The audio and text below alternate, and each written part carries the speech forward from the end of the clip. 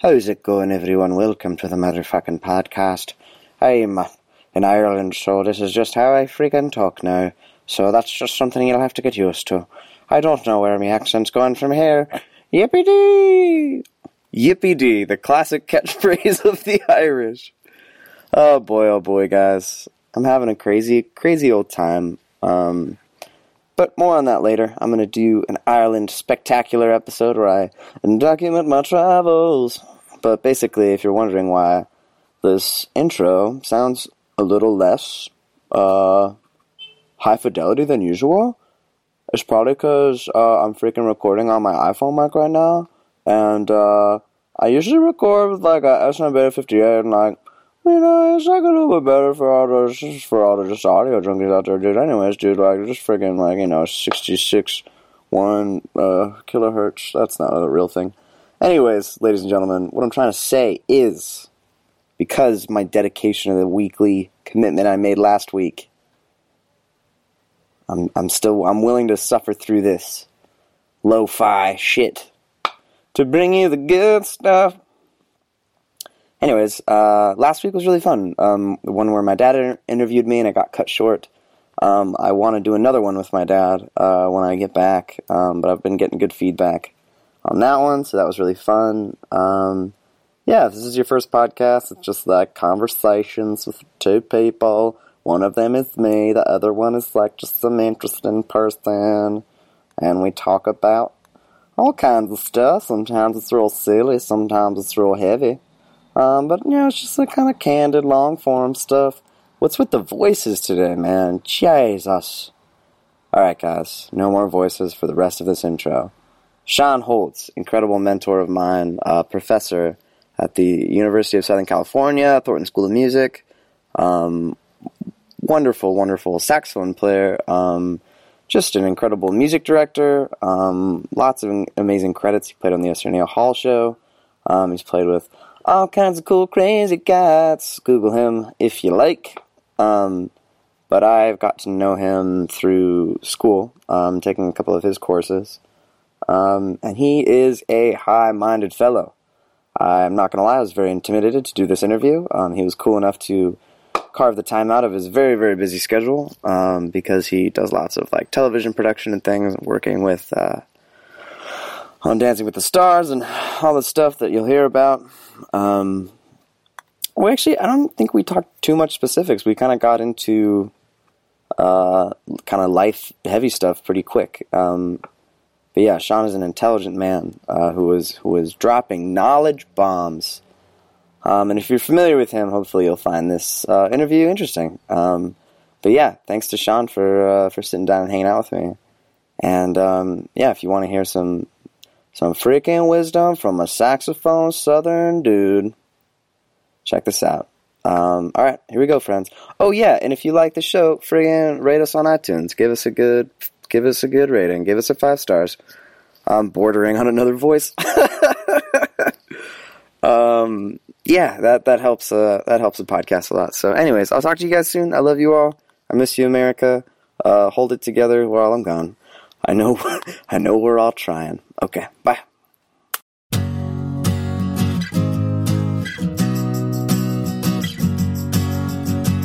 Happy sad talking. Happy sad talking. Happy sad talking. Happy sad talking. I don't know anything. I'm just happy and sad and stuff. To folks listening in on their Pono players and fully lossless audio compression, Right. we'll appreciate it. We'll appreciate that. You don't want to stand? Oh man. Okay, you're going old school. I have to be able to grab. This is an important it's part of posture it for me. Mr. Howard Cosell. Yeah, man. Mm-hmm. Wait, who's that? I just said yes without knowing. I feel Called out. I feel like we've started. We have started. Not to surprise you. Okay, I don't want to I'm not trying to. I'm in. Let's go. Yeah, man. I'll get back to your Howard Cosell reference later. Why? Why not now? Sportscaster, Okay. Massive sportscaster, Cool. made most famous for hanging out with Muhammad Ali back in the 70s. Mm. Yeah, Heck yeah. You've heard a guy talk like this. Okay. That's Howard Cosell. I feel like my dad would know. He would. Who Howard Cosell is. Yeah.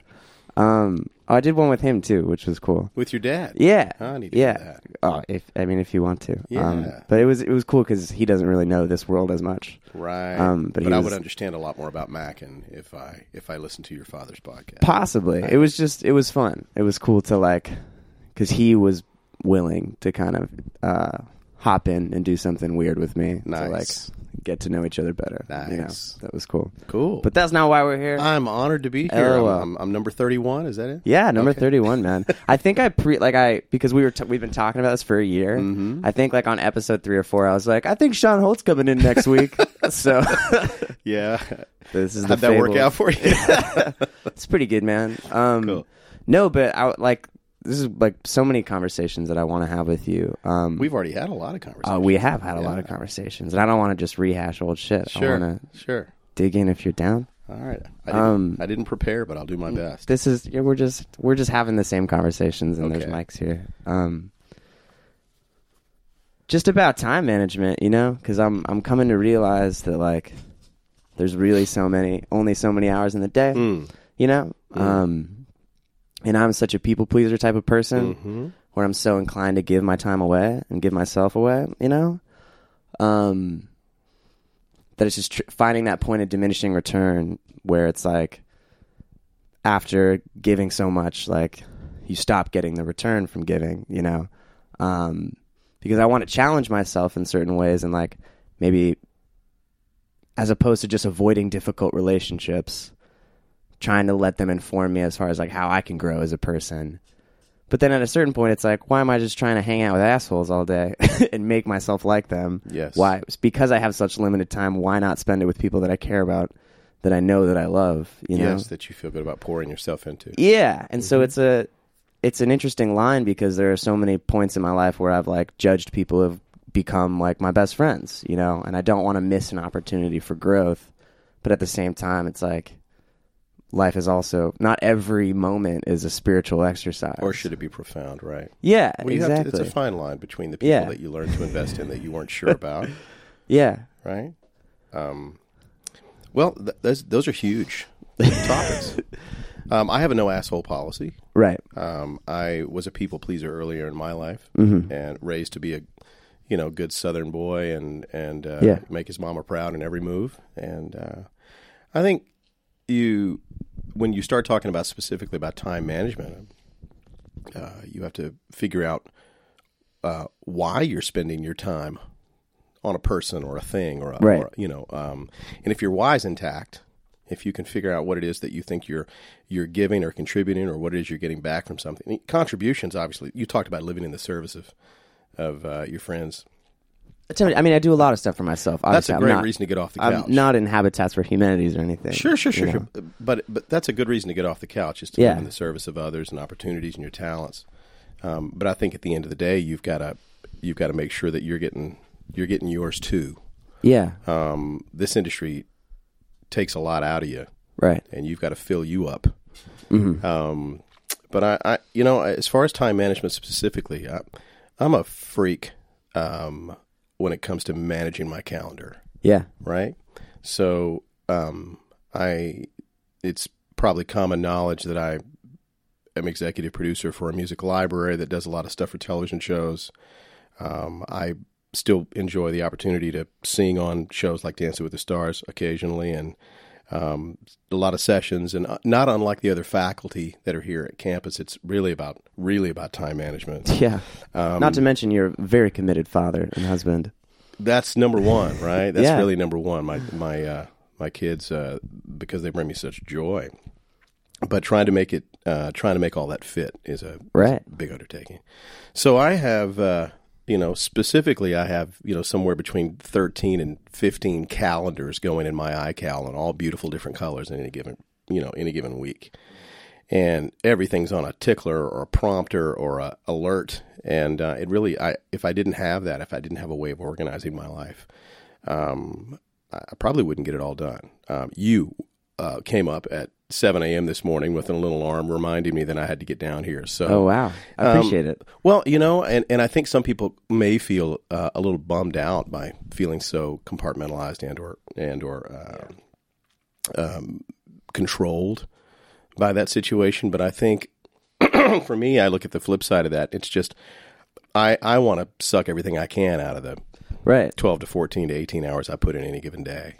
And when I'm segmenting my day parts and taking a look at it and seeing the big picture for the week and the month, it's also a great way for me to look back and track progress. So I can go, hey, man, I actually got some stuff done this week. Right. My calendar proves it. All the little Crayolas, colors that are on my, on my iCal page prove that things happened this week. And that feels really productive to me because I'm a couch potato like everybody else. If I don't give myself a reason to get off the couch, I'll stay on it. And so the busier I am, the more I get done, right? The more things that are laid out in front of me, the more driven I am to add more to the calendar. And I find that's a good way to go at it. Heck yeah. Taking that and just, I guess I've just been feeling like insecure as of late about just how I'm spending my time in general, and like how much are we allowed to like pursue joy in this life, and like especially with just everything happening politically right now, and it just seeming like indulgent for me to like be at a university and like singing songs and whatever. What else would you be doing? That's the thing. This is a special time for your generation, and without turning this cast into a political conversation, it's a call to action for your generation. Right. And if you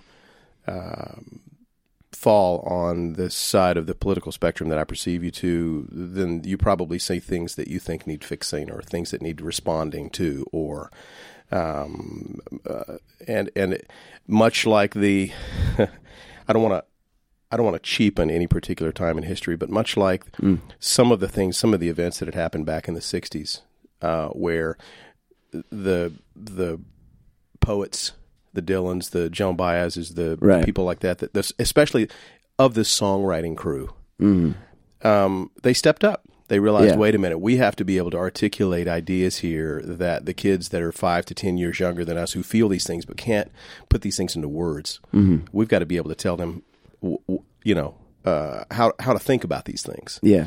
You're an amazing storyteller. Thanks, man. And you and your classmates have a real opportunity here.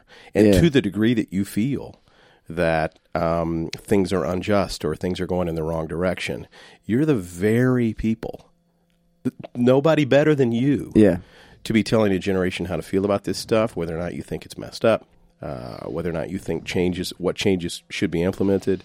Right. This is not a peaceful time. It's a very divided time. Right. And so it's hard in these divided times, like, how much am I, because there's just too much to plug into as far as, you can spend your whole day just like in righteous anger trying to read. I think as songwriters, especially if I'm thinking about you and artists, I think you have to pull back a level. Yeah. Right? You can't get buried in the minutia that was on the lower third on the television for the last 45 minutes. You've got to back up a couple of degrees and see if you can see a pattern in this madness.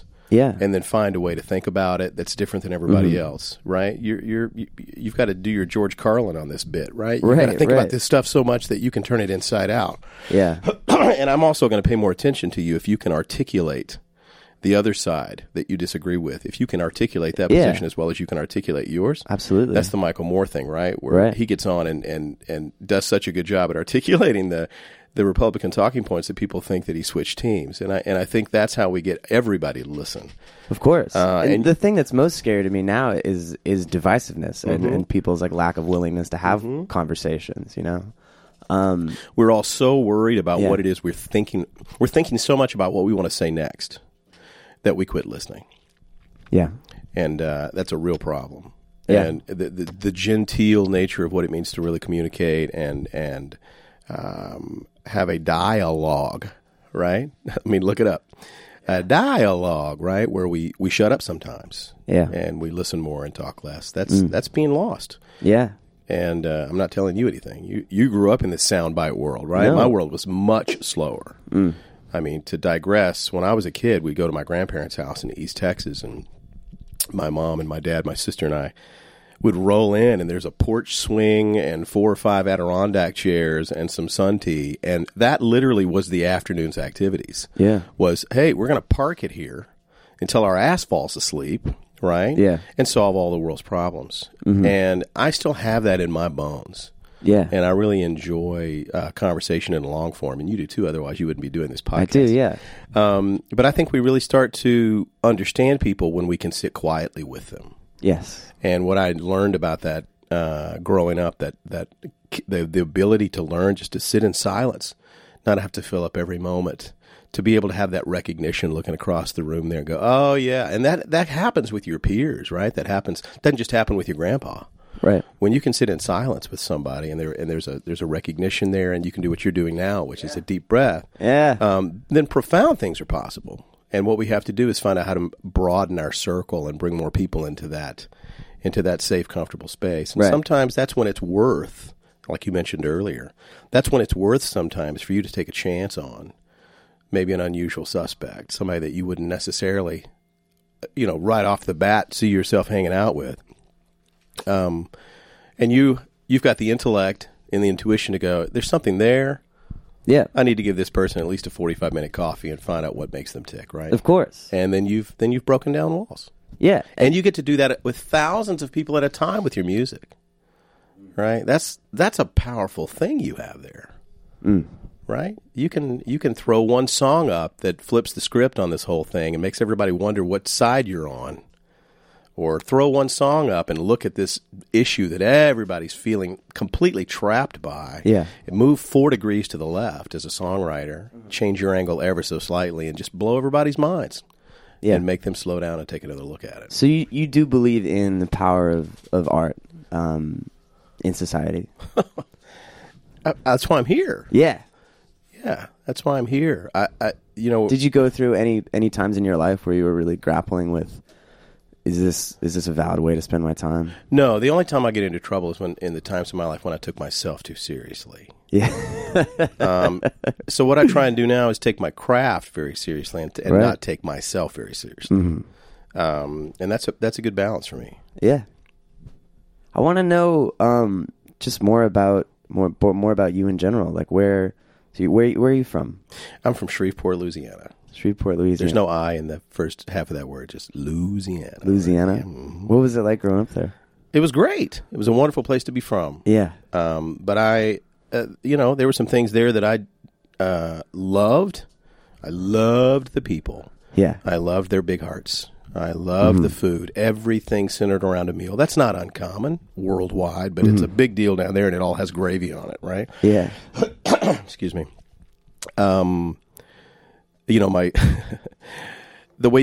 way my grandmother showed me she loved me was to feed me even when I was stuffed, right? So if you walked into her house and said, "Oh, baby, I just made a cake." "Oh, Grandma, I couldn't." That meant you were going to have a full piece, right? That's my mother's the same way. Or like if you said, "Oh, I just ate," that meant you're going to have half a piece. And then if you said, "I think I'm going to puke," there's no way. That meant you were at least going to taste it, right? Yeah. So, and if you didn't have seconds at dinner time, people were wondering whether or not you were under the weather. Right. So yeah.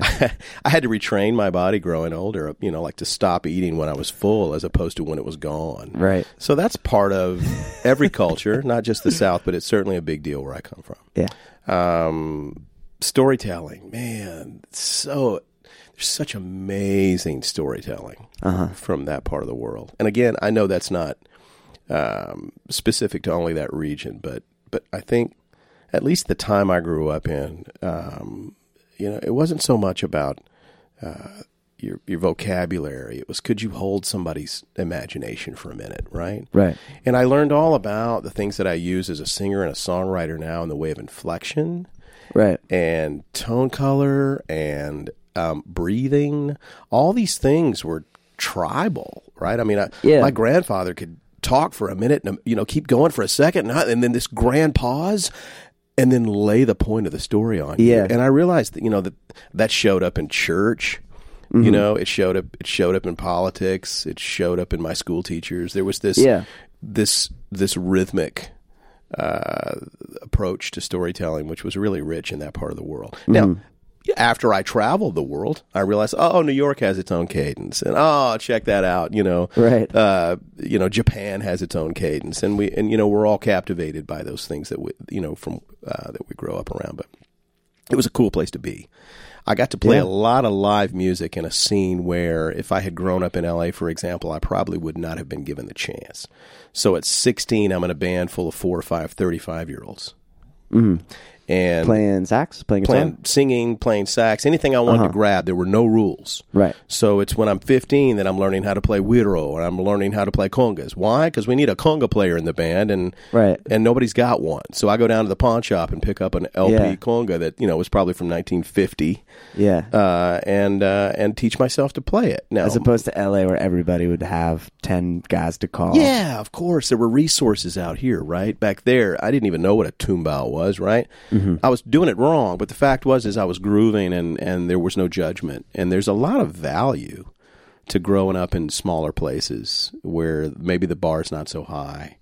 I grew up around some amazing musicians, the Blade Brothers, Brian Blade, Brady Blade, some great guys that have gone on to do amazing things.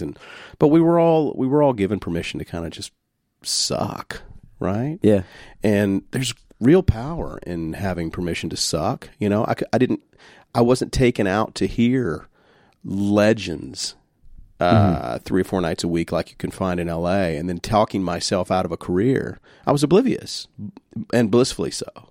I knew music was important to me. I knew I wanted to play it. I was hanging out with the guys that did it best in town. Most of them were just nutbags with failed marriages and 3 families, but they loved what they did, and they were enslaved to the music, right?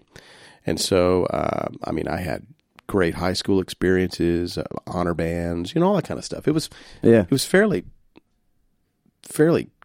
run of the mill. The growing up back there. Yeah. Big fields, lots of dirt bikes, played sports, fairly regular stuff. Yeah. And then when did you come out here?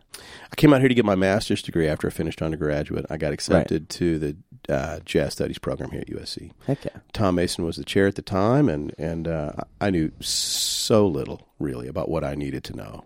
Yeah. But the big band was getting ready to go to Tokyo and Germany and do some of these sister city events that Los Angeles was doing with some of these other countries around the world.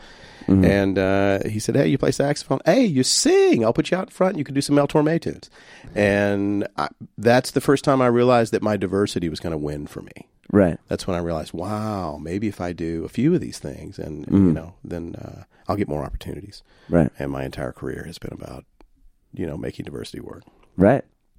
Speaking on that, how do you find in your week-to-week basis, because you're doing so many different things, like, I'm sure there's an element of wanting to have certain itches scratched as far as like, okay, this is my public speaking thing, this is my creativity thing, this is my, then I have to unplug and relax for a second, how do you manage those different needs? And do you find that you're a person that needs sort of like a couple different balls in the air, or?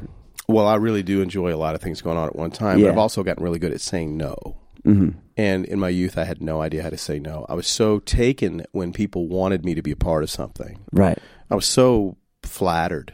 Yeah. That somebody would tell me, oh, man, the way you do that thing, we've got to have you in our group. We only have 9 rehearsals before the job, and it pays $50, and it's in San Diego. And it was always yes. Are you kidding? You want me in the group? Absolutely. Yeah.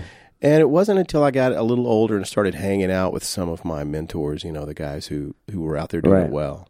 And who are some of those guys? Man, probably one of my biggest mentors would be a drummer who passed away a few years ago. His name's Ricky Lawson. I met Ricky on a jazz harp session with Laurie Andrews, and Laurie called me and said, hey, man, I'm going to be doing a live to 2-track recording, and I would love to have you come in and sing a cover of Bobby Caldwell's What You Won't Do for Love. Mm-hmm. And I went, well, God, I've sung that 1,000 times. How hard could that be? And I walk in, and Ricky Lawson's at the drums, and I'm like, what? Right? Yeah. I wouldn't have slept the night before if I'd have known that this icon who played with everybody from Michael Jackson to Whitney to, all these people was going to be there on the drums. And we did the song 5 or 6 or 7 times all the way through. And thankfully that day I wasn't making any mistakes. And after the session was over, he came over. He goes, "Yo, little brother, I need your phone number." And I said, "Yes, you do." And I gave him my number, and I made the mistake of not getting his. And he left, and I was just on cloud 9 thinking, man, I'm going to do something with Ricky Lawson. Now, that at the time, he was touring with everybody from Phil Collins to, Clapton. Right. And I just knew I was going to get the call to go do the Clapton tour, right? And at the time, I think I was probably around 25, 26. 2 years went by. Hair on your head at this point? A little more hair on my head, yeah. Okay. Yeah, it was a horrible comeback, which is a whole other conversation, but never a comb over. Anyway, a couple of years went by, never ran into Ricky again, didn't hear from him. And one day I'm riding down the road with my new Motorola flip phone, and I get a phone call. Hey. I said, "Who's this?" "It's Ricky. And anybody that knows Ricky Lawson knows that he always had the, the hey, and the Ricky. Yeah. He goes, "I'm doing a solo record, and I want you to sing a song on my record." And I said, "Get out of here." He goes, No, man, everybody's going to be on the record, man. Marcus Miller, and he just started naming everybody. Nathan East, The Emotions, Al Jarreau, Vesta Williams. I'm like, shut up. And he goes, "No, man, we need to do a mic shootout. I want to find out which mic you sound best on. So come by the studio and I'll show you the tune." "Oh, yeah, Phil Collins wrote your song." And I'm like, "What?" "Yeah, and we're playing this week. We're doing some kind of private gig over in Westwood. Bring your girlfriend." That was my, at the time, my wife. We rolled by. When did she come in the picture, real quick? We met in 93, and we got married in 97. Okay, I want to get back to that, but back I want in to the hear 1900s, yeah. But we roll in. Ricky brings us into Phil's trailer. Phil goes, "Oh, you're the guy that's going to sing that song." I'm like, "Man, how do I?" And we got to be really cordial that evening. Got to watch the show, and then before the record was over, I had a chance to sing 5 leads on the album. And so Ricky became a really strong mentor for me in telling me how to think about this business. And it was at that time that I realized it was as important for me to know how to think about this thing as it was to know, what the notes were, or to know my instrument. This industry had a certain way of, that you needed to know how to be in it. And the concepts like social IQ and knowing when to read a room and knowing when not to show everybody everything you do. Mm-hmm. Show up for why you were hired and let them discover all the other things that are possible. Ricky was certainly one of the most important people at that time in my life. Brought me along, introduced me to half of my friends for the next 20 years. Young guys that he would bring along at the time. That's what I loved about him. I didn't realize how special it was. But at the time, I met Alex Al, who, is the bassist to the Stars. And at that time, he had more hair too. And he was 24, 25. And so we're both there. And then I met C.C. Thomas, another bass player. I mean, all these rhythm section guys that were just incredible, who have gone on to do amazing things in their career. But at the time, we were all just so glad to be hanging out with Rick. Yeah. Anyway, I could go on forever about that guy, but I miss him and I love him, and he went way too early. Mm. When did your wife come into the picture? When did you guys meet? I met her at a gig. I got hired to do an event as a band leader, just some private event over at Century Plaza Towers, and I think it was there. Maybe it was in Pasadena. I can't remember. But this lady that I had been talking to on the phone over and over again about details for some of these private jobs, I've never met her. And so I'm standing there getting ready for this really big event, and I'm getting all the musicians lined up, and we're going to do all these play-ons, and it's like an award show. And she takes off walking across the dance floor before the event started, and one of the other ladies that was in the office that I knew was standing there. I said, "Who is that?" She goes, "That's Carolyn, man. You've been talking to her for 6 months on the phone." And I'm like, "Well, I've never seen her." So I walk over and introduce myself. I say, "Hi, I'm Sean." She goes, "I know who you are. Your pictures are all over the wall." And, completely put me in my place from the very minute I said hello. And she's been putting me in my place for 24 years. Yeah. Since then, yeah. Had you had many relationships before that? I had. Yeah, I had been in long ones. I had been in wrong ones. Yeah. I had been in just a bunch of them. And I think like we were talking about earlier, I was probably attracting the wrong kind of women because I hadn't really done too much work on myself. Right. And I wasn't really sure of what made me tick, and so I kept trying to put myself in situations that where I was looking for something, and I was not going to find it anywhere else. I needed to find it inside. So when I finally did some of that work on myself, then I started attracting different people. Right. People that might not have found me interesting before all of a sudden had something to say to me because I had slowed down and taken some time off. But she's one of the brightest ladies in my life. Very, very intelligent and really kicks ass at her, at her work. And she's a great mom, and she's been at Warner Brothers for a long time, 18, 19 years. So we're pretty lucky. Did you know that you wanted to spend your life with her pretty early on? Pretty early, yeah. I was telling her I love her way too early. Right. She was making her uncomfortable. And I told her we were going to make great parents really early. And she was like, no, I'm not ready for any of that, right? I was like, come on, we're going to be really good at this. And they're going to be cute too, right? Yeah. And she thought I was crazy. And I finally talked her into it. And now we've got a 15-year-old and an almost 12-year-old. Yeah. Good stuff. Have you got, how has it been just growing with somebody for that long? I'm sure it comes with yes, you're the same people in a lot of ways, but I mean, you know what, man? A very famous trumpet player who's just one of the greatest guys. Right after I got married, we were on a session together. Yeah. And his name is Harry Kim. And I said, Harry, man, you've been married all this time. Yeah. Tell a brother what the secret to staying married for a long time is, right? Because I don't want to mess this up. Right. And he looked at me with the sweetest face, and he goes, you want to know what it is? I said, yeah. He goes, lower your expectations.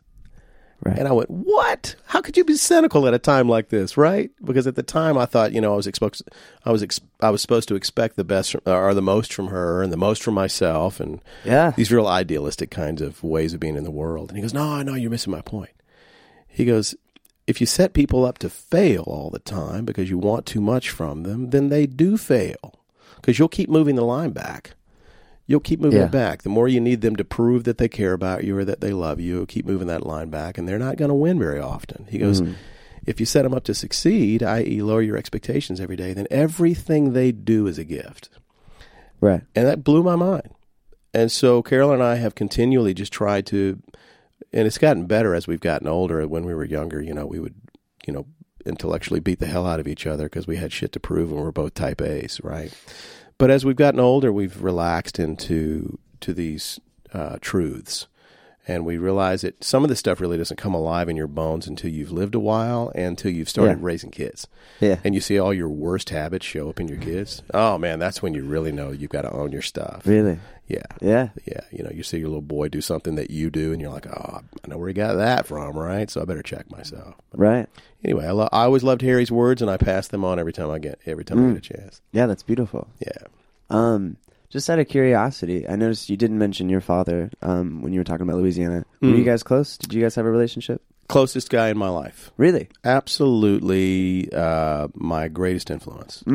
Yeah, he's a long story. Right. He's a full podcast all by himself. The only reason I framed the question that way, I just didn't know if he was in your life at all. I didn't want to. Oh God, offend you. I was really lucky to have my parents, and they were both very supportive. Right. But my dad was, he was beautiful. Yeah. He passed away a few years ago, and I'm sorry.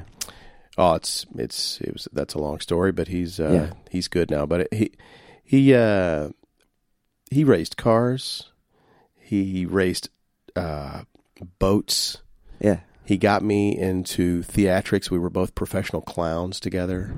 There was a time at 2 years old where I was one of the youngest professional clowns in the United States. Yeah. We did rodeos and circuses and all kinds of stuff. He amazing. Yeah, he was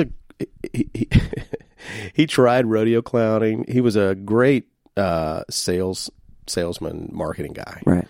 And he always owned his own companies, and so he always had a certain amount of flexibility in his schedule. Yeah. And I so appreciate that now when I'm fighting to find an extra hour to get to my son's baseball game. I look back and go, oh, yeah, Dad would have been at every one of them because he was capable of moving his stuff around. So every time I looked up, Dad was there. Yeah. And that's really special, really, really special. But he is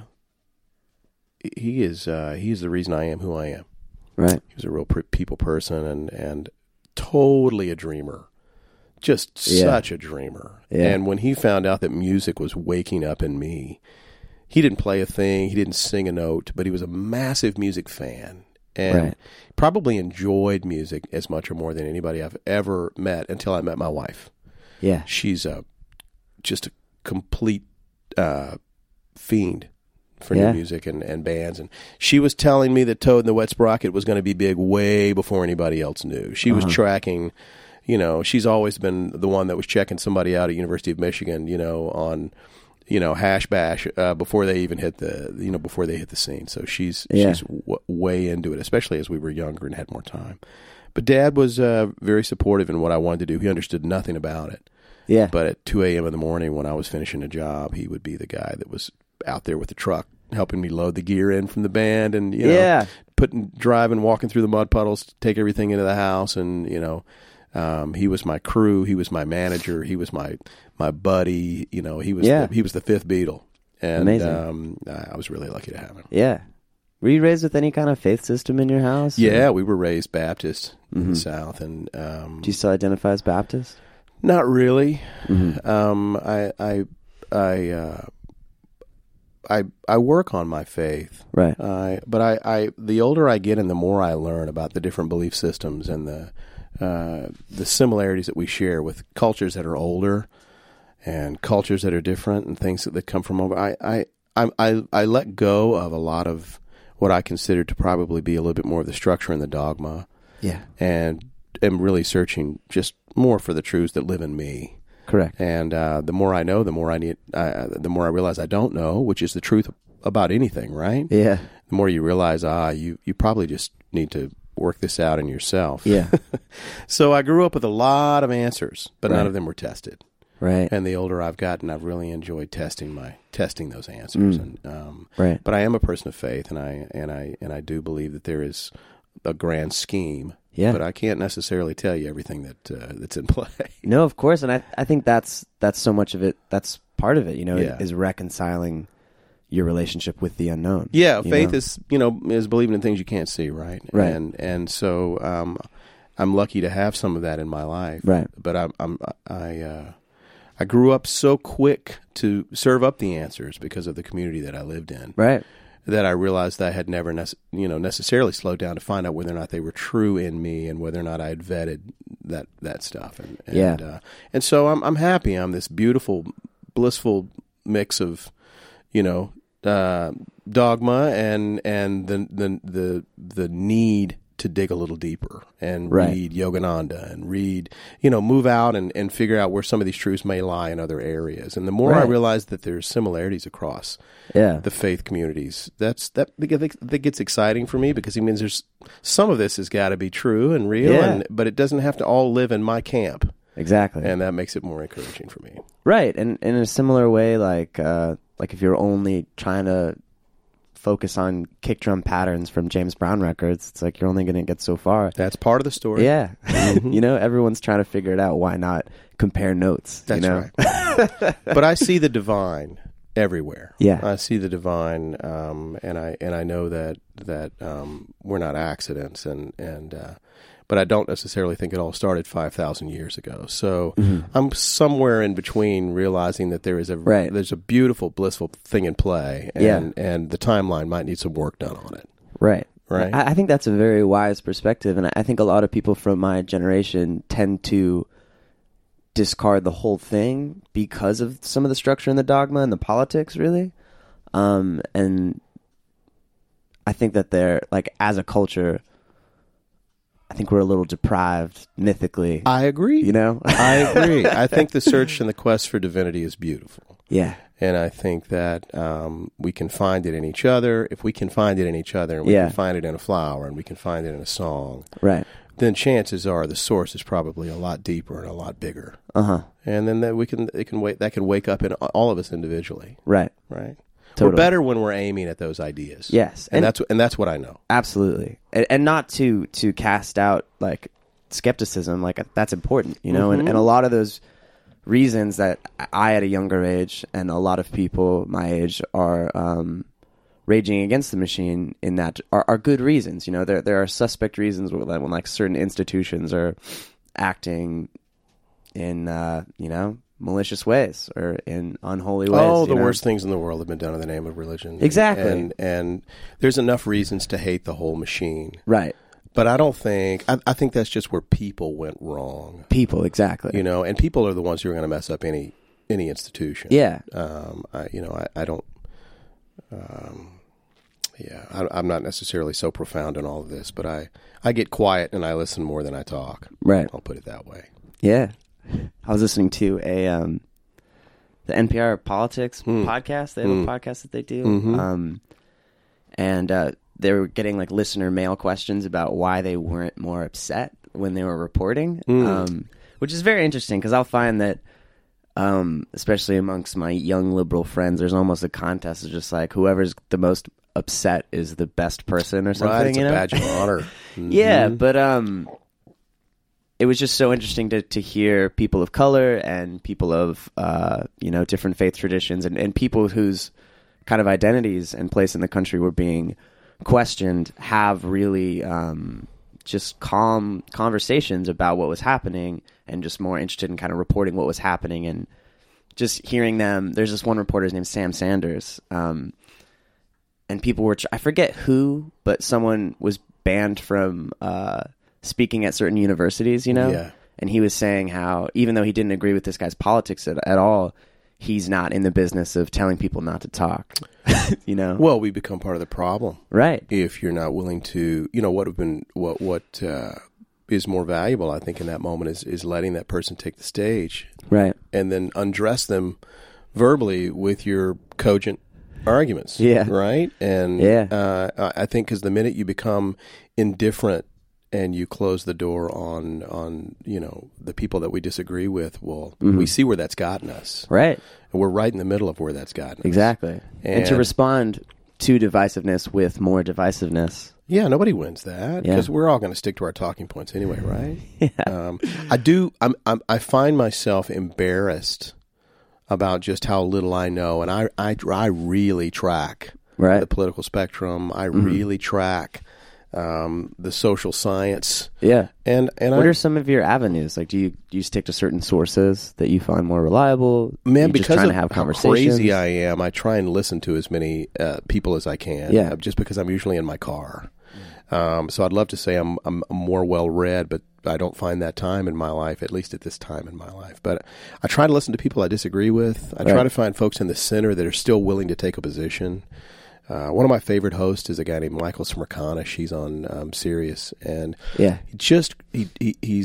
has this way of, without being salacious and trying to or provocateur. He has this way of being really thoughtful about all angles, and I really enjoy that the most. None of us have got a handle on or we don't have the whole thing cornered, right? Liberals are just as guilty about half the crap that we're involved with as massive conservatives are, and the labels all fall short. Yes. I try and stay away from clickbait. I'm trying to read more bylines now and figure out what the source was for something. But what I think this crazy time has done for me that's been positive is that it's really opened my eyes to just how biased we all are. Yeah. And I won't go as far as using phrases like fake news for the major outlets, but I do think everybody's got their bent. Yeah. And it's our job to dig past bias and dig past the agenda and see if we can make some sense out of this so we can have more meaningful conversations. Right. And that sounds fairly kumbaya, but that's the only thing that's going to change. Yeah. Right? Look, it's easiest for me to walk through the world. I'm an overweight white guy with a gray beard, and very few rooms see me coming that don't make a place for me. And what I learn the older I get is that it's my job to try and put myself in the other people's shoes, right? And not just for the 5 minutes that I'm trying to be empathic. I mean, I've really got to imagine what it feels like to walk in this world like my wife walks in this world, or my daughter walks in this world, or people of color walk in this world. And that's when I really feel the need to shut up and just do a whole lot of listening. Yeah. Because I can't possibly know. I can't possibly know. But I find myself in their eyes. Right. I find myself in people's eyes. And when I look in their eyes and see, oh, man, they're every bit the same thing I am. They're built of the same stuff I am. Yeah. But they don't live the same existence I do. And maybe I need to listen a little bit more, because my day-to-day is not that difficult. Yeah. And I'm just lucky. Right? I don't get to take credit for this. I'm lucky for a lot of the wrong reasons, just because of our institutions and the way this thing, there's some wacky stuff that's in play. Some wacky stuff. And I don't agree with any of it. But I can't carry a torch that I can't completely understand. Right. So I try and stand next to the torch bearers. Yes. And learn more and listen more. Of course. And wake up. And, yeah. And right now is a scary time for a lot of people to be walking around. And it's not a time that's bringing out the best in people. So I feel the same way, and I do feel a similar sense of duty with all this extra privilege, to try to use it to amplify and to be an ally, of change. Absolutely. But I do think it's tricky, especially just in the conversation of trying to connect to people and empathize with people and understand different perspectives. We can go too far. We can go too far, and we can normalize, and we can say like, oh, racists are misunderstood, and things like that. Yeah. Which it's important to humanize people for sure, but at the end of the day, there are just going to be things that we disagree on, and like, at what point do you just stand up for what you think is right? Well, I think that's what you've got to do. You've got to form your own opinion, right? And I think this like individuals, these subjects are highly nuanced. Yeah. And so, the liberal wants to go defend everybody they come across, and some people don't need defending. They do quite a fine job on their own. What we really need to do is hear their point of view and their perspective more than try and set ourselves up next to them in that line of defense. We do a lot better just by listening. Yeah. And that takes patience, right? It means that I don't have to I can't have an agenda even if it's a good one. Yeah. Right? I just need to listen. Yeah. That's important. What kind of things, obviously, besides all the stuff we've been talking about, as an artist, as a man, what kind of things are bouncing around in your head these days, as far as like... I've gone through some real changes. I never saw myself in education. Yeah. I was just didn't see this. Chris invited me down. Tim Kobza made it possible for me to come down here, and Chris invited me to come down and be a part of a forum 6 years ago. And I was blown away that there was a place that was teaching what I had done for the last 25 years. Nobody was proliferating any myths about the industry. Everybody was being told the straight poop on, what this is and what it's not. And I was taken back. It was not the way I had been educated. And it represented a real shift for me. And I went, wait a minute, this is just a real meaningful conversation going on down here, right? Yeah. I didn't feel like everybody was showing their education, yet I'm looking around and the faculty's incredible, and so I feel really fortunate. Chris saw something I didn't even see, and he asked me to teach a class and stick my toe in the water. And that was with some of the people that have gone on to graduate from here, the Brian Joneses and Pacinos and those guys, and that was my first class. And it was really eye-opening for me because I realized that I had more energy for their path, as much or more energy for their path as I had for mine, and that represented a real shift. Right. I taught a little earlier when I got out of grad school, and at the time, I feel like I did the job kind of a disservice, because I still had too many things to prove to myself, and there was still work to be done, and I wanted to know that I was legit, and it was hard for me to be selfless when I still wanted to be selfish, right? And as I've gotten older and been able to experience wonderful opportunities and have what I consider to be wins in my career, I don't require them as much. I'm not defined by them as much. And that convergence with parenting and, just maybe a little bit wiser and seeing myself in guys like you, it's a good fit for me. And so it really is a big part of what makes me tick now. I can't take myself out of the game, right? I'm still very, very interested in what I do. I still love collaborating. When I pick up my horn or I pick up a microphone, I still come alive. But I'm not only defined by those experiences, and I'm finding myself to be much more engaged because you are keeping all of this relevant for me. Right. And you guys teach me. It's wonderful for me to walk around and ask you for your top 50 bands. You send me an email, and then all of a sudden, within a few hours of me dropping the needle, I'm part of a relevant conversation. Right. And I can guarantee you that all of my peers that are not around younger people, for the most part, have no frickin' clue about anything that's come out after, Prince's third record, right? Yeah. With the exception of whatever, they get invaded with.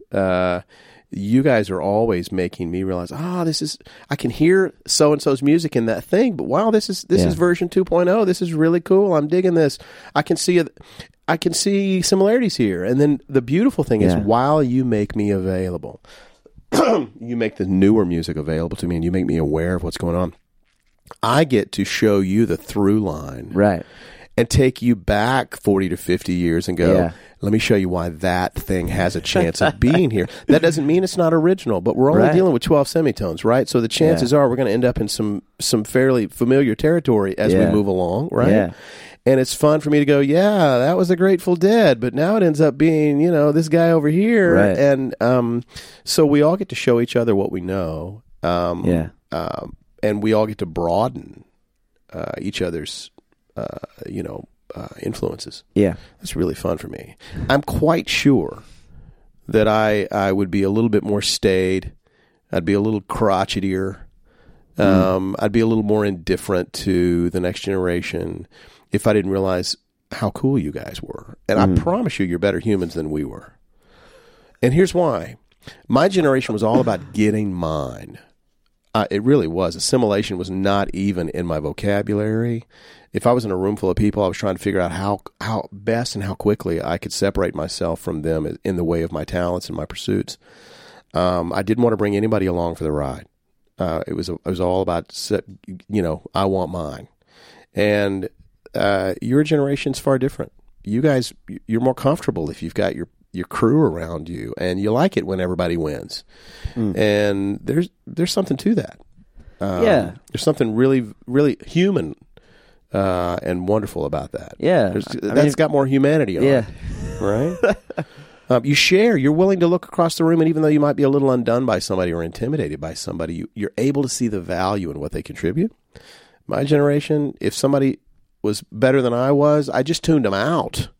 I didn't want to hear it. I didn't want to have to face it. I didn't want to say, there's something I could grow at. And that was short-sighted, and it took me years to kind of outlive that way of being in the world. And I don't find you guys have that, especially getting to spend as much time as I do with you and teaching and all those kinds of things. I get to see you at your best. Interesting. That's really interesting. Doesn't mean you're not unnerved every now and then when you look across the room and somebody's kicking your ass at something. Certainly, right? Certainly not. But you don't. It informs you. Yeah. It informs you. Definitely. And it'll be interesting for me to look back and see about like what my generation, what our missteps were. And it's hard to look forward to look back to be present, Yeah, if I had one thing to say to your generation, it would be find your fire. Find your fire. Don't be afraid to step out every now and then. Right. And don't be afraid to borrow some of those things I'm expressing to you about what it means to be bold and be fierce and step out of line every now and then. Yeah. Because that's necessary too. Yeah, definitely. I think, I don't know. Also, but please let me know when I got to get out of here because I respect your time. No, we got another little bit here. We're good. Cool, man. Yeah, and everybody's got a different opinion about this. But just like, how am I allowed to spend my time? Am I allowed to, to what extent is investing in myself wise? Just for me, I've been thinking a lot about this line between wisdom and compassion, and wisdom being the thing that allows you to take care of yourself and feed yourself, but then everyone else starves. And then compassion, the thing that like you want to feed everyone else. Oh, see, I look at that completely different. See, I think wisdom comes through compassion. I don't think you're going to learn shit about the way the world works while you're sequestered. If you really want to be wise, you've got to have your hands in the dirt, and you've got to be involved with other humans, and you've got to try and find yourself in those people and their experiences, right? Yeah. So, yeah, true wisdom is not an isolated experience. It doesn't live in books. Books get written by people who were busy doing things. Right. Right. Great, wise people, in my estimation, aren't necessarily the ones who read the books. They're the ones who write the books, and so. Get out there and write your book, right? And you'll become really, really wise. Yeah. Every bit of wisdom I picked up, has always been through doing. Right. Now, there's nothing cooler than being able to coin a phrase, right? Or being able to talk about something because an author gave a name to it or assigned a way of thinking about something. Yeah. But, wisdom's kind of pre-verbal, right? It's the knowingness of everything, right? It's the way we interact. It's like the stuff we were talking about earlier about what it means to get still, and get quiet and just know, right? That's that stuff that lives way back in the universe and it's older than you, right? You don't think that you're just 20 years old, do you? Or just 21? I don't know, man. I really don't believe that. I don't think these lyrics that come out of you are, I think they're older than you. I think they're this wisdom. It's nothing you can take credit for, right? Yeah, nothing you can take credit for. That's this an stuff idea that comes down resonates through with me you. It doesn't a come lot. from you. Yeah. If it came from you, how boring would that be? Why would I be excited about a 22-year-old's song? Right? Yeah, that's I'd be like, true. oh, come on, really? Go live a little bit and come back and talk to me. Yet some of the things you guys come up with, you can't know it. Yeah. But you're articulating themes that are millions of years old. Yeah. Yeah, and you're stepping all in the middle of this sublime, way of expressing these thoughts, things that have never even occurred to me. And I go, you know what? There ain't no way that guy's been on the planet long enough to be able to take credit for that thought. That thing came through him. And that's when I know that there's divinity. And that's when I know that things are much older than we are. Yeah. And that's where wisdom lives. Wisdom lives out in that ether. Right? Right. I think it's always been there. It's up to us to tap into it. I don't think wisdom emanates from us. Yeah. I think we just make ourselves more available to it. Right. Right? Yeah. And that way we don't hoard it. And that way we can share it. Yeah. And that's what makes this teaching thing that I'm doing so much fun for me. Right. I could be full of shit about a lot of stuff, and I'm willing to hear that. But these truths keep showing up. Right? Wisdom is just something you can see a pattern in. Right. Right? So we look for patterns as humans anyway. Yeah. And when you can find these patterns that just continue being true, no matter what side of the fence you're on, or what side of the railroad tracks you're on, or what side of the political spectrum you're on, then that's the stuff that excites me. It's I don't know. Yeah.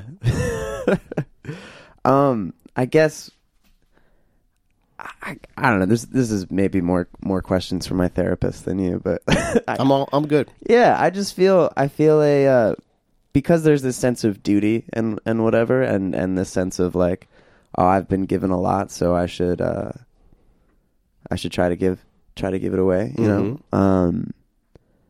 I find myself wrestling with a lot of guilt, and the guilt isn't useful at all, and as far as just like, to what extent am I allowed to just enjoy my day, and fully, and find joy and relax, and then why does that have to be mutually exclusive? Why does you enjoying your day have to make you a martyr? Right. Why do you have to be selfish to be enjoying your day? Right. There are these two positions that my dad showed me, and then later we would begin to articulate them. You've heard me say these before, but happiness is so elusive when we're thinking about what we can get. Right? When we think happiness is something that lives outside of us that we have to go achieve. Right. Like this, you having a great day. We'll just call it happiness for the lack of a better word. Yeah. I don't think true happiness in my life has ever been possible when I wasn't full of gratitude. Yeah. I mean, not the kind of gratitude that says, "Oh, I won the lottery," or, I got the baby and the king cake. Not that kind of gratitude that's based on something that happened in my favor.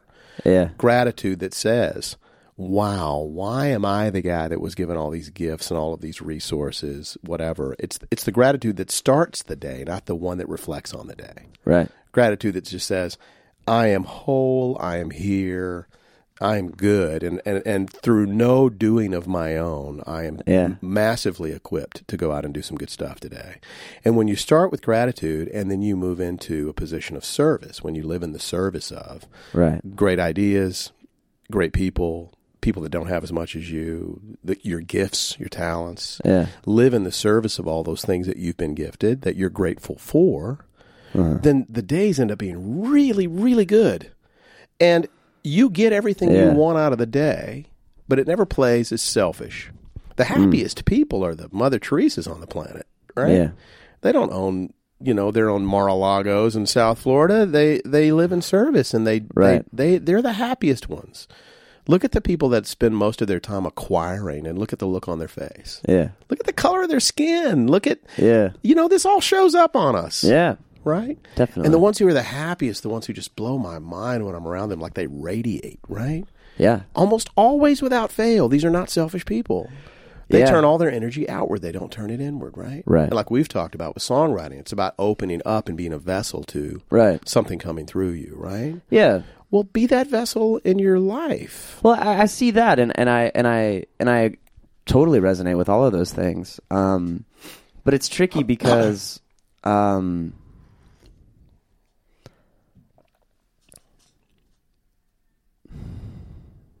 you want to make this difficult, don't you? What? This conversation or my life? No, your life. Your life. Yeah. Yeah. Yeah. I don't probably. think I think that's part of youth. I think for anything to be profound, it has to be, difficult. Yeah. And that's all. Fair enough. That's all a lie. Yeah. That's all a lie. Yeah. We sometimes in our lives we get so in love with the idea of solving something that we've ceased to realize that there's really nothing to be solved, right? Or we get so caught up in the idea of advocating for something and then realizing, it really never even needed advocating for. It was always there. What was messed up about it was my relationship to whatever it was. Right. Right? This isn't really that difficult. Living well is not that difficult. It really is not. If you can maintain these positions that I'm laying on you, right, then even at your worst day, you realize that you're not that moment. Yeah. You're so much more than that moment. You're so much more than whatever attitude you've got or whatever opinion you're holding. You're so capable of being changed and transformed in any given moment. Our state is changed moment by moment all day long. Things that just a friend can walk up into a group talking, and just the presence of that person walking up into that group can literally change the dynamic, right? So we're highly affected people.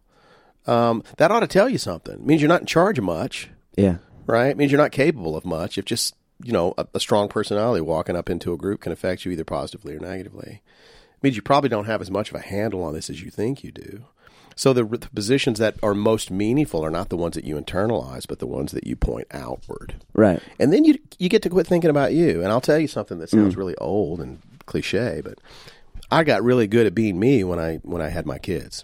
Because for the first time in my life, my day was spent trying to figure out how to not let something fall apart, right? Right. I had to, it wasn't like up in the air as to whether or not I was going to go to the store and get formula at 1 o'clock in the morning.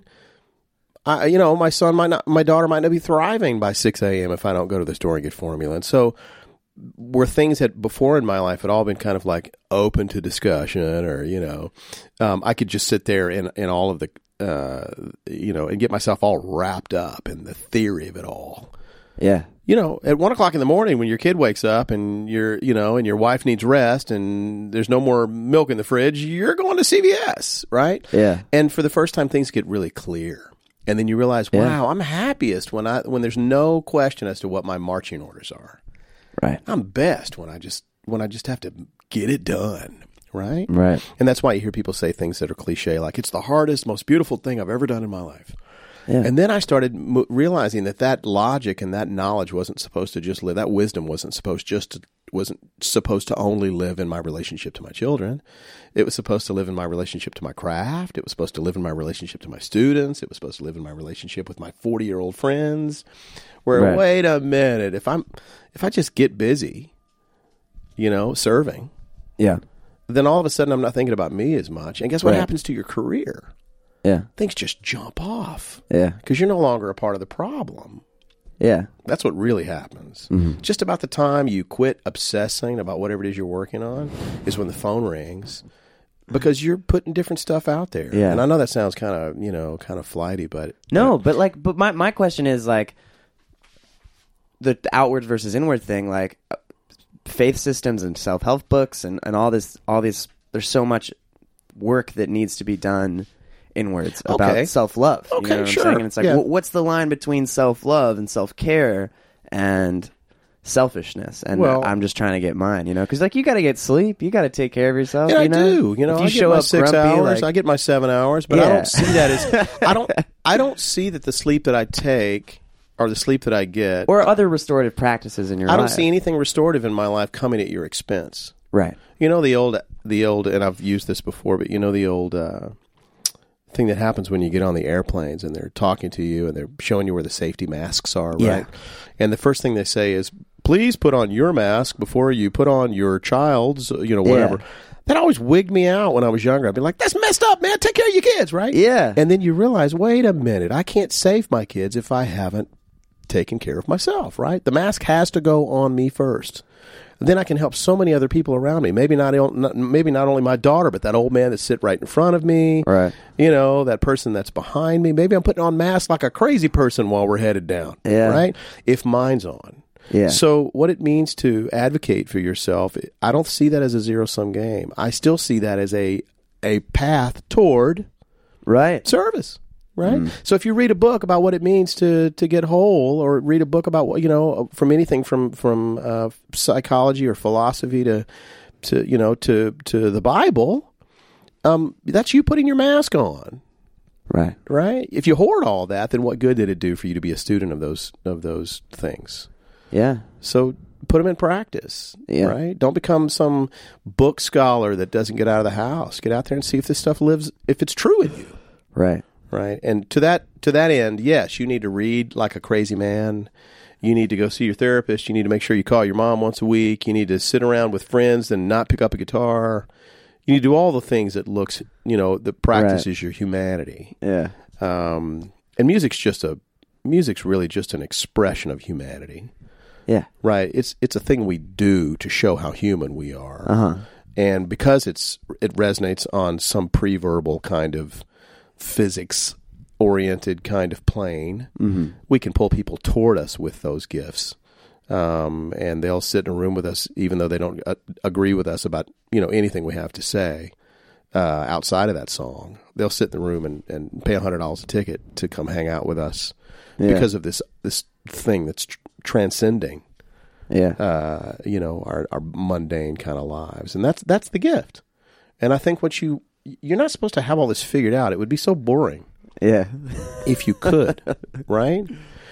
And I think truths are allowed to change too. I think what's real in you and what motivates you and what gets you out of bed now at 22 is not supposed to be the thing that gets you out of bed at 44 or 66. We're supposed to reevaluate, right? If somebody had crammed teaching down my throat at 28, I'd have had a horrible opinion of the craft. Yeah. And now I think it's one of the most worthy things I've ever had the gift of being a part of. It's timing, right? Yeah. I don't have all this figured out, by the way, but these are the things I think about. Yeah. I think about them a lot. Yeah. And I try and make sure that they show up in my relationships with my family and my friends and my students. Otherwise, why would I spend my time on them? Right. Right. You guys are writing better songs than I've ever written. Hush. Because you've got all this new stuff that's in you, and you get all my old stuff that's in you, and so you've got a big cauldron there. Yeah. I appreciate that, man. I appreciate not only your willingness to share your wisdom, but also your humility and your belief in me and my friends. I'm not that important. Yeah. This is fun for me, and it's much more fun for me when I don't take myself too seriously. Yeah. Everything that I get to brag about always came down like a happy accident. Right. Right? You know, those overnight successes were always like 20 years in the making, right? Yeah. So you got to get really good at the 20 years in the making part, because the overnight successes that are going to be on your CV, those are all going to seemingly have come out of nowhere. Right. And they're going to be the easiest things to talk about. They're going to be the ones that get you on panels and get you in front of audiences.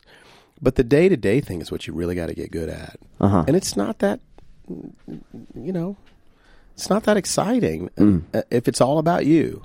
Yeah. You know, you guys, the problem that I see you facing is with all the social media stuff, and I'm an addict as well, but these are all like highlight reels, right? Yeah. And you see your friends and they're winning, and some people won't even post 3 times a year when they win the Grammy and when they, had their 3rd child. I mean, that's the only time you're going to see them on social media, because they can't stand to put anything on there that might look human or less interesting, right?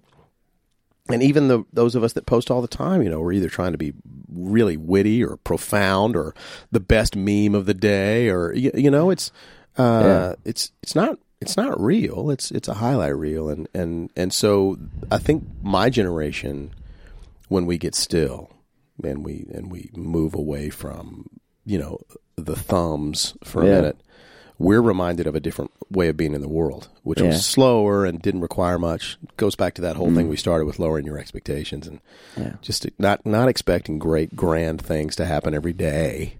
Yeah. And then being happy when they do. Yeah.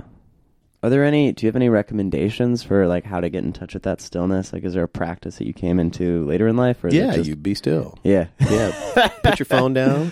Yeah. Turn your TV off. Yeah. Turn your music off. Yeah. And just sit. Yeah. I'm not a Buddhist, but I really appreciate the Buddhist practice of just recognition in every moment, right? Mm-hmm. Having a thought about my hangnail. Yeah. And then moving away from it. Right.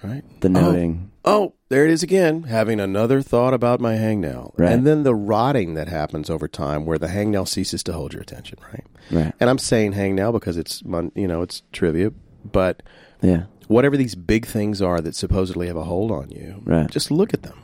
Yeah. Don't judge you. Don't sit in judgment in those moments and act like there's something that needs to be fixed. The compassion is. You're the guy so behind necessary. the thought, right? You're not that crazy, nutty, out of control thought. Yeah. You're the person behind the thought, and those are the tenets of Buddhism. When I've studied Eastern religions, the things that I really appreciate. Yeah. Who are your guys, by the way, in that scene? Oh God! How did you come to that? I can't even remember your name in front of a crowd of people. Don't ask me title. I'm the worst at trying to call on all that stuff. But I'm just curious because I'm looking. For Michael books to read. Michael Mead has a really cool book on that. Even guys I don't disagree with, that I completely disagree with politically, like Dennis Prager, has a great book called "Happiness is a Serious Problem." The Tibetan book of the dead is a trip. Yeah. Been sitting on my coffee stand for years. I mean, you can find your wisdom.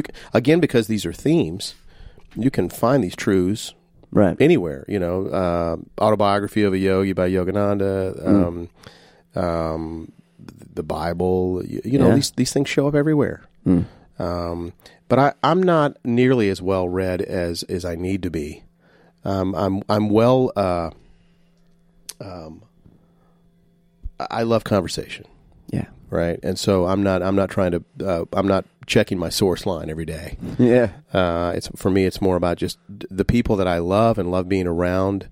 That tell me the way they live. I start to see patterns, and I go, wow. That now works across these 50 people that I see. Yeah. And she's a Buddhist, and she's a Hindu, and she's a born-again Southern Baptist, and she's a, whatever. Yeah. I'm going, I'm starting to see a pattern here, right? And I think that's the funnest part about all of this. Right. Plugging in on that level. Right? Yeah. And when you learn stuff, I'm expecting you to come back and lay it on me. Trying, man. Yeah. You ever read any, like, Pema Chodron or... Noah Levine or Jack Cornfield or those dudes? I've read Cornfield, yeah. I even walked on fire to Tony Robbins weekend Really? once. Yeah, of course. Yeah. Look, I'm a searcher, right? So Yeah. I proved, I wanted to find out what it was those whack jobs were doing that let people walk on coals. And I realized that you can take the mind to a mental state. Yeah. You can get yourself into a state, Yeah. which is what his whole thing was about for me, that where you can achieve most anything. And so if we're capable of motivating ourselves, what can we get done in any given day when we've decided what's important, right? Mm-hmm. And then that comes back to a very practical way of what it means to chase this career you love. Right. And that ambition's not a bad thing. It's just a posture. Right. That's These are all something postures. I get caught up in. Right. Is These are this just ambition postures. a They bad don't thing? have to be, it is not, Pink didn't have to climb down off the mountain for Katy Perry to walk up. The mountain just got bigger.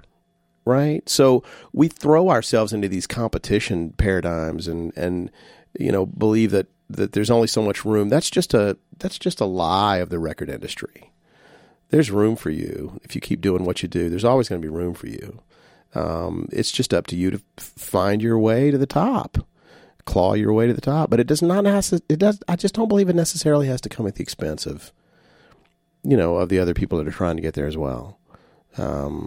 There's room for every artist that's really got something to say. And then new mountains emerge, right? New peaks emerge, new things we never even show up in our landscape we never even saw. I assure you there's room for Mackin. And there's room for a lot of the people that are in your cohort. Really, really enjoyed this particular cohort. And your search is most fascinating for me. Really, really interesting. The fact that you want to do this, and that we're not sitting here talking about the reeds that I use on my saxophone. Well, I like that stuff too. Nah, but that's the kind of conversation that a lot of people would be taking part in. And when did you start guitar? Or how long have you been playing piano? And the fact that we're not having that conversation is encouraging to me. It means that you're interested in the stuff that's really worth talking about, right? Those other things are just tools. Right. They're just tools. I like the minutia though, and I can get. We can down. geek out over that, but it's not worth being on your podcast. Sometimes I do find myself getting exhausted because I feel like I try to have this conversation, get in this space, which I'm addicted to. Sure. I feel like I try to get too much with everyone all the time. Yeah, there's absolutely a time just for frozen yogurt. Yeah. Right? And baseball scores. Exactly. Yes. Honestly, I've been thinking so much lately about I need to get into sports in order to have more conversations with people. Or whatever. You need your frivolous, right? Yeah. My frivolous is I like things that move. Right. Right? So I went and got my large vessel sailing license. When I was in my early 20s, I wanted to get my pilot's license, and I did. I ride a Harley to work. I'm a guy that likes things that move, right? And so by the time I get where I'm going, I'm in a happy place. I'm in my happy place. Yeah. Is that a good idea on paper? Absolutely not. In Los Angeles, that's a ridiculous idea on paper. But by the time I get here, there was nothing else I could think about except for somebody trying to run me off the road, right? And that in and of itself is a practice. Yeah. Right? That's a mantra. Oh, she's trying to kill me. That woman's on her phone. She's trying to kill me. That's my mantra for an hour. But I'm not exhausted by it, like some people might be. Right. Because I'm on the bike and the wind's blowing in my, I'd say my hair, but there's nothing blowing in my helmet. And I'm alive, hair on your face. Right? I'm alive and feeling really good. And that's one of my little frivolous, baseball scores conversations. Right. You got to have some stuff that just feels like it's just, yeah. And those can be real and connected too, They Those can. They do connect back. I just went 900 miles on a trip to see my mom, right? You did? By myself. And so that was a very connected time. That was just me and wind and, Amazing. That's a meditation. Bless you. Excuse me. Tissue over there. Oh, I'm good. So yeah, these you're not going to find many of these things not circling back. Yeah. Right. You could write a Zen in the Art of Dodger Baseball, right? I'm sure somebody's thought about it. Yeah, exactly. So this is just how you're built, right? So don't fight it. But if you take yourself less seriously, then some of these other things, you're able to enjoy some of these other things. Exactly. And everything doesn't have to be profound, right? I'm just again finding the point of diminishing return. Yeah, I don't think things usually end up being very, very profound when I'm looking for profundity. That's when they get contrived. Right. Profound is profound is when you're in the middle of mundane. Right? You're in the middle of what seems to be mundane, and then things occur to you. Yeah. That's where real profound things live, I think. Hell yeah. Mundane. That's why all of the practices like, Buddhism or even Taekwondo, what it means to just do the moves, the katas, the things. That's where the profound things emerge, is through the mundane tasks. And I think that's why a lot of those practices, you can sit here and play your scales all day long, and the scales in and of themselves are not that interesting. But in the middle of the scale, when something occurs to you and you connect a dot you hadn't connected, I think that's where things get interesting. So what kind of reeds do you use on your saxophone? I'm an old school. I use Lavois. Cool, man. 2.5s on a 9 8-star or a 9 face opening. Oh. Nobody's going to know what that Classic means. face except opening. for Nathan Collins. Sean, thanks for making the time. You're welcome. I really appreciate it. Yeah, I've enjoyed this. Thanks, man. You bet.